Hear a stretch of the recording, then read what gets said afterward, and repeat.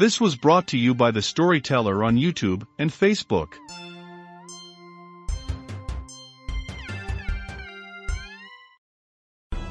The Irish text relates the travails of Irish kingdoms in withstanding the depredations of Viking invaders over the course of several centuries, leading to the emergence of the Dál GK Boruma dynasty of Munster, the rise of its greatest son Brian Boruma, Boru, to the lofty title of High King of Ireland, a rank seldom held by the kings of Munster, and his subsequent fall and death in an insurrection led by revolting Irish and Scandinavian populations in the fateful Good Friday Battle of Clúin Tàb a Clontarf on April 23, 1014. The Old Norse text relates the settlement of Norse colonists in Orkney and the establishment of a earldom at first independent, but gradually brought under the contending influence of both Scotland and Norway.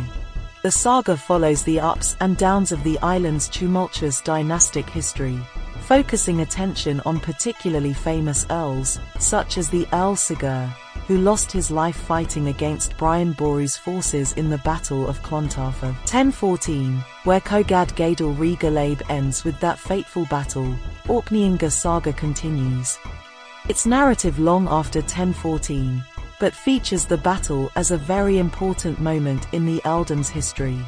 Both texts, then, narrate a period of extensive intercultural contact between Norse and Norwegians, Danes, Orcadians, Icelanders, and Celts, Irish and Scots over a number of centuries. The work survives in 3 main manuscripts. The earliest of these occurs in the celebrated Book of Leinster, a crucial surviving medieval manuscript that preserves for us such other works of importance to modern Celtic studies as the Táin Bó Cúailnge, various tales and poems of the Ulster cycle, and the metrical Dinsenchas. The Book of Leinster was produced in the late 12th or early 13th century by various hands, probably under the supervision of Abbot Ead Ue Crimtain, a well-connected cleric stationed at the prominent Tipperary monastery of Terdieglas. Cogad Gadal Regalab is the final item in this long and valuable compilation, and is fragmentary, due to the loss of the final section of the book. Trinity College Dublin Manuscript 1319 preserves a second, also fragmentary account, differing markedly from the version contained in the earlier manuscript. It has been dated to the 14th century. Finally, the 17th century friar Michael O'Clery produced the third manuscript, a fair copy of a transcription of a now lost medieval manuscript known as Lebhar Chonchonat Uidele, a work produced or owned by a prominent Westmeath bard Cucanacht O'Delay who died in 1139. O'Clery's version resembles the Dublin manuscript closely, but has some added poems not found in the earlier work. James Henthorne Todd produced the first, and to date only the modern edition of the work in 1867. Todd's edition, accompanied by an extensive introduction, detailed textual notes, and facing-page Middle Irish Modern English texts, appeared in a British series entitled Rerum Britannicarum Mediae Evi Scriptures, or Chronicles and Memorials of Great Britain and Ireland during the Middle Ages. Published as part of a royal project to assemble materials for the history of this country from the invasion of the Romans to the reign of Henry VIII, the work was thus subsumed into a Victorian project to depict England and Ireland as a single entity, now happily united under a single crown. Despite this underlying political agenda, Todd's edition has generally been judged thorough and balanced, and has served as the main means of access for scholars wishing to study the text ever since.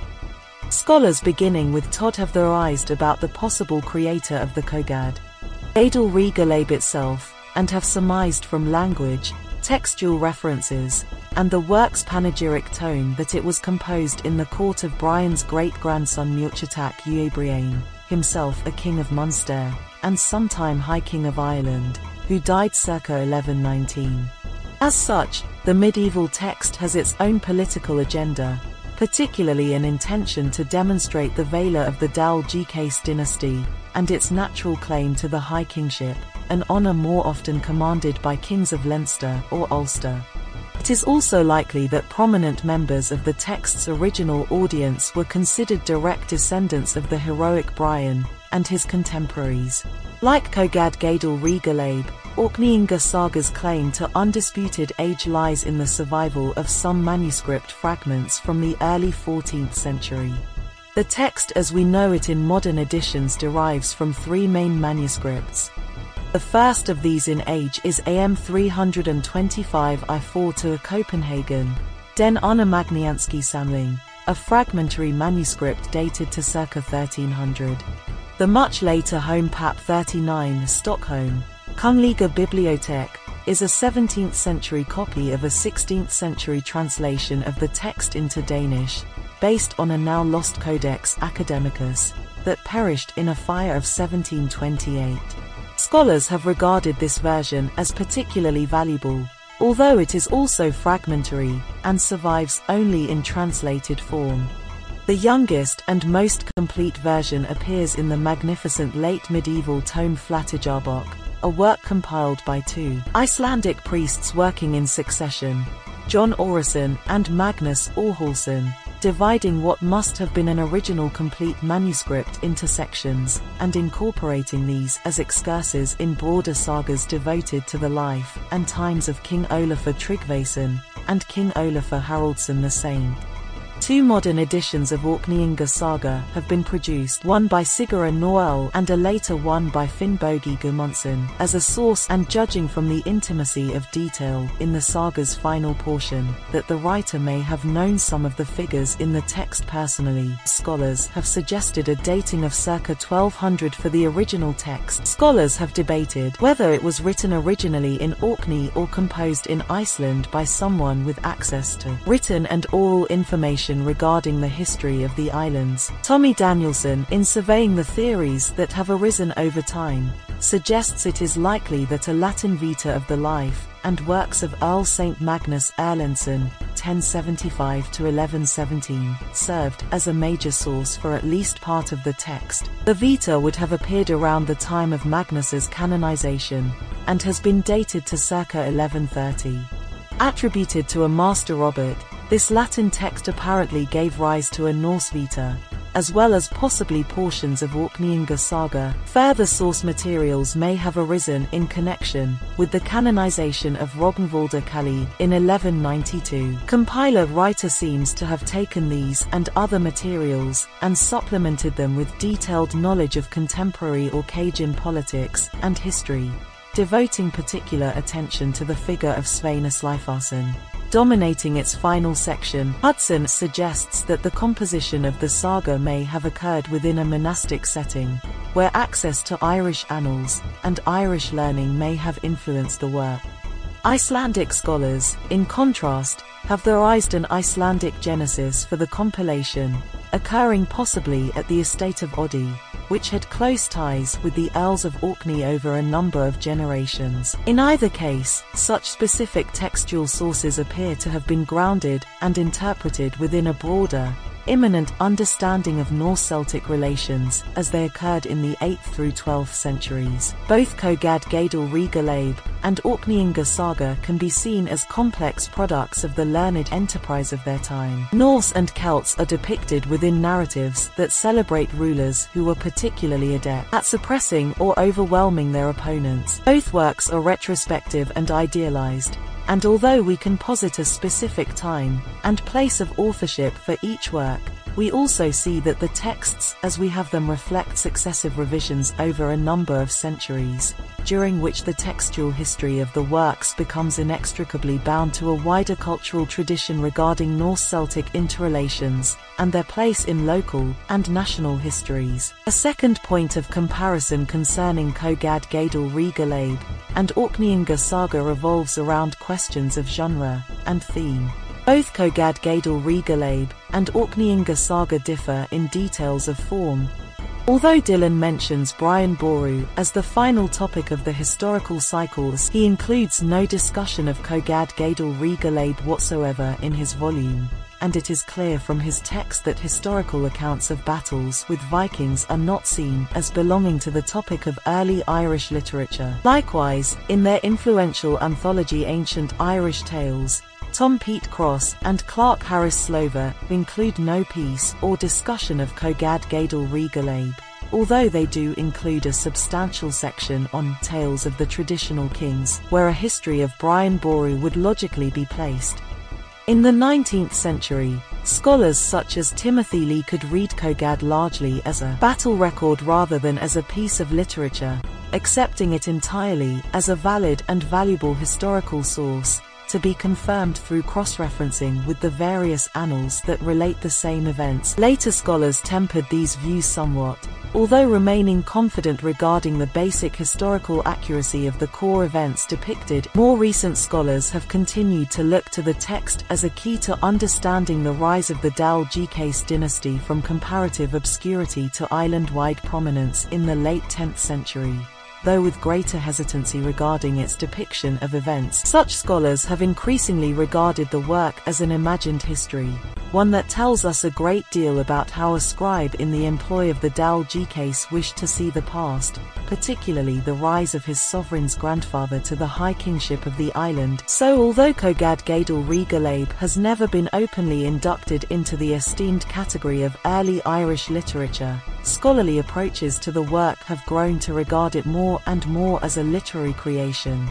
but one constructed, like the Annals and other historical works of Irish, Welsh, English, and Scandinavian traditions, with a central attention to questions of history. If Kogad Gadol Regalab is regarded as a late addendum to the centuries of literary activity preserved for us in 12th century manuscripts, Orkney Inga Saga is often regarded as a strikingly early exemplar of a type of writing that would eventually become known as the sagas. Melissa Berman, emphasizing the focus of Orkney Inga Saga on the relations between a semi-independent locale and the Norwegian crown, proposed the category of a political saga. Recently, Elizabeth Ashton Road retreats many aspects of Orkney Inga Saga within her wider examination of the representation of history and politics in Flateyjarbók, describing it as a colonial saga.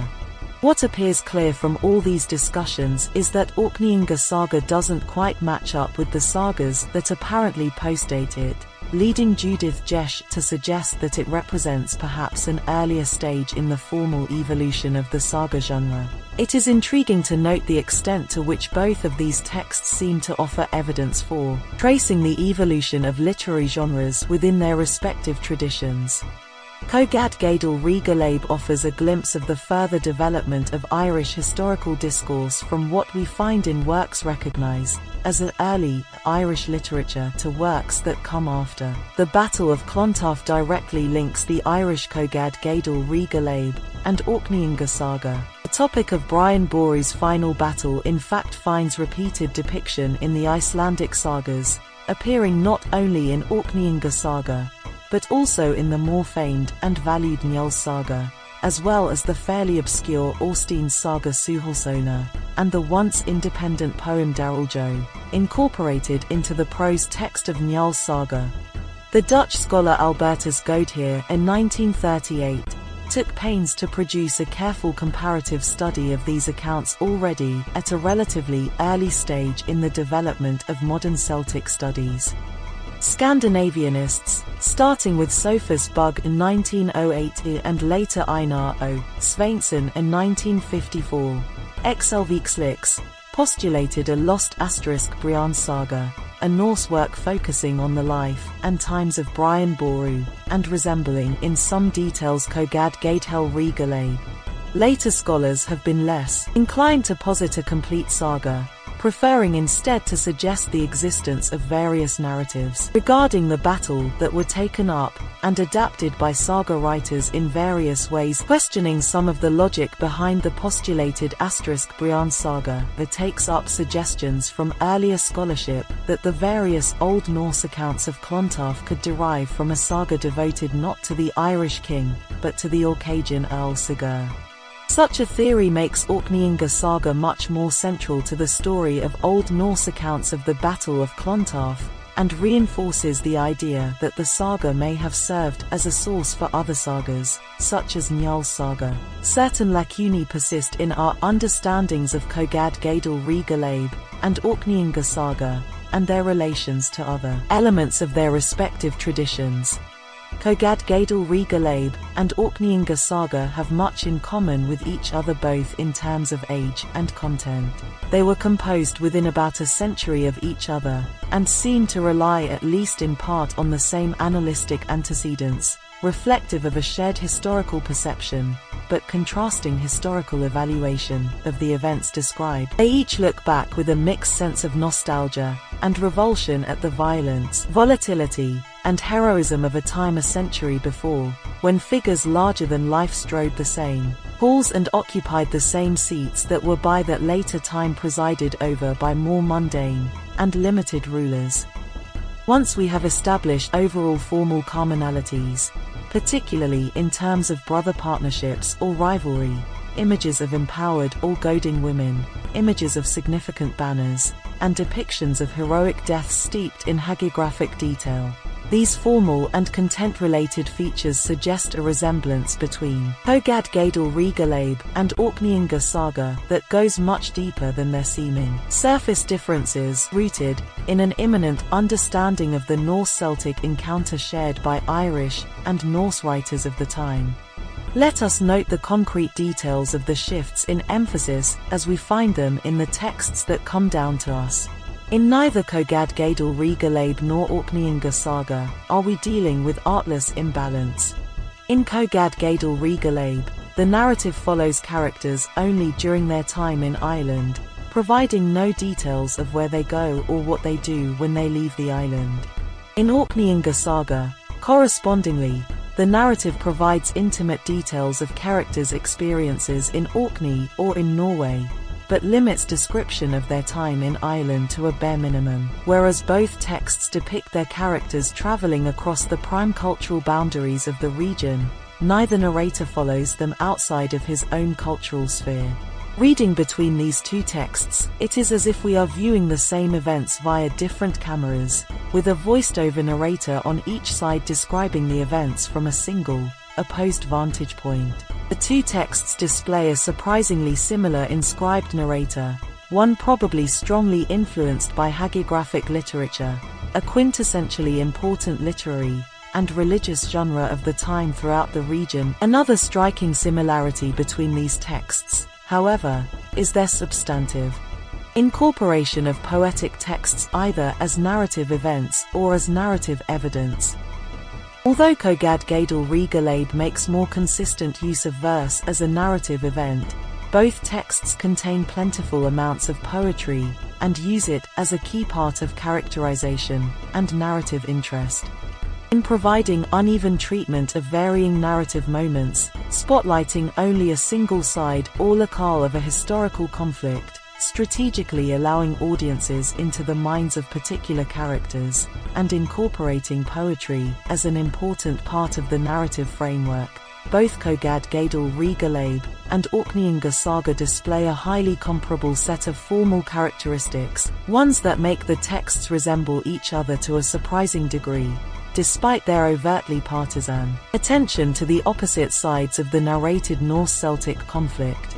Kogad-Gadol-Rê-Galaib and Orkneyinga saga are more alike than their cultural assertions of conflict might lead us to assume, and as we shall see, this common ground extends beyond form to include important aspects of narrative content as well. When we turn to questions of narrative details, Kogad-Gadol-Rê-Galaib and Orkneyinga saga again present a surprising degree of common ground, particularly on the level of character type and function. We may first note that both texts employ stock stereotypes in depicting the enemy. This fact will become clearer, but suffice it to say here that the Irish text depicts the Norse as waterborne, roving, and brutish, while the Norse text depicts the Irish as conniving and prone to sorcery. In Kogad-Gadol-Rê-Galaib, the Norse are typically depicted with water metaphors, as if they were one with the element that brought them to the shores of Ireland. The writer amasses long chains of alliterating terms to describe the Norse, few of which are positive in any way. On the other hand, the Irish are depicted in Orkneyinga Saga as duplicitous and magical. For the writer of Orkneyinga Saga, the Dubliners appear to be Irish, or at least behave in some sort of Irish, that is, underhanded manner. In Cogad Gadel Regalab, of course, they are depicted as purely Norse. In any case, Ireland is a place of duplicity and misdirection, a place where people triumph through cunning. Such stereotypes create stark contrasts between Irish and Norse, ones that, when coupled with the textual silence regarding the other when away from the narrative's inner world, create the impression of utterly separate, mutually hostile polities. In a very real sense, each text asserts stereotypes and narratives of mutual opposition while revealing processes of cultural merger. Such competing narrative depictions create a paradox in both texts, which, similarly, goes largely unaddressed by the narrator, or even by later scholars. A further element of similarity of content lies in the narrative treatment of brotherhood. This notion of a partnership in ruling between brothers, potentially with rivalry, and even animosity, is a familiar feature in many Celtic narratives, some of which are Irish. It also abounds in Welsh tradition. The same attention to brotherhood occurs over and over again in Orkneyinga Saga, where time and again the earldom is subdivided for a generation between the sons of the previous earl, leading to fraternal conflicts that also often result in conflicts between uncles and nephews. This feature of Orcadian rulership is shared with Norway. If the text's attention to issues of brotherhood may seem reminiscent of each other, their attention to outspoken wives and powerful women is even more noticeable. Gormflaith seems to carry on an ancient Celtic tradition of locating the sovereignty of the land in a queen, who confers upon the man who acquires and marries her rulership over the kingdom. Gormflaith's very name reveals this function. Her name contains the element flaith, and means literally, illustrious or splendid sovereignty, suggestive of her and other such queens' role as the bearers of sovereignty, perhaps literally as well as figuratively, since they would be the mothers of future sovereigns. Gormflaith does not appear in Orkneyinga Saga, but she is depicted in Njál's Saga as Cormlo. Such depictions of taunting women can be seen as interesting elements of Cogad Gadel Regalab, but from the comparative perspective they take on even greater significance, for the goading woman becomes a key motif in Icelandic sagas. In both Cogad Gadel Regalab and Orkneyinga Saga the chief exemplars are Gaelic women in relationships with Norse men. Another striking feature common to the two texts is the central narrative role they accord in connection with the Battle of Clontarf. This was brought to you by The Storyteller on YouTube and Facebook. Listen to our podcast on any of these platforms: Anchor, Breaker, Overcast, Pocket Casts, Radio Public, Spotify. Support us on Patreon. And check us out on Discord. All the links can be found in the video description below. We thank you for your participation. If you enjoyed, please like, subscribe, share, make comments. We love feedback.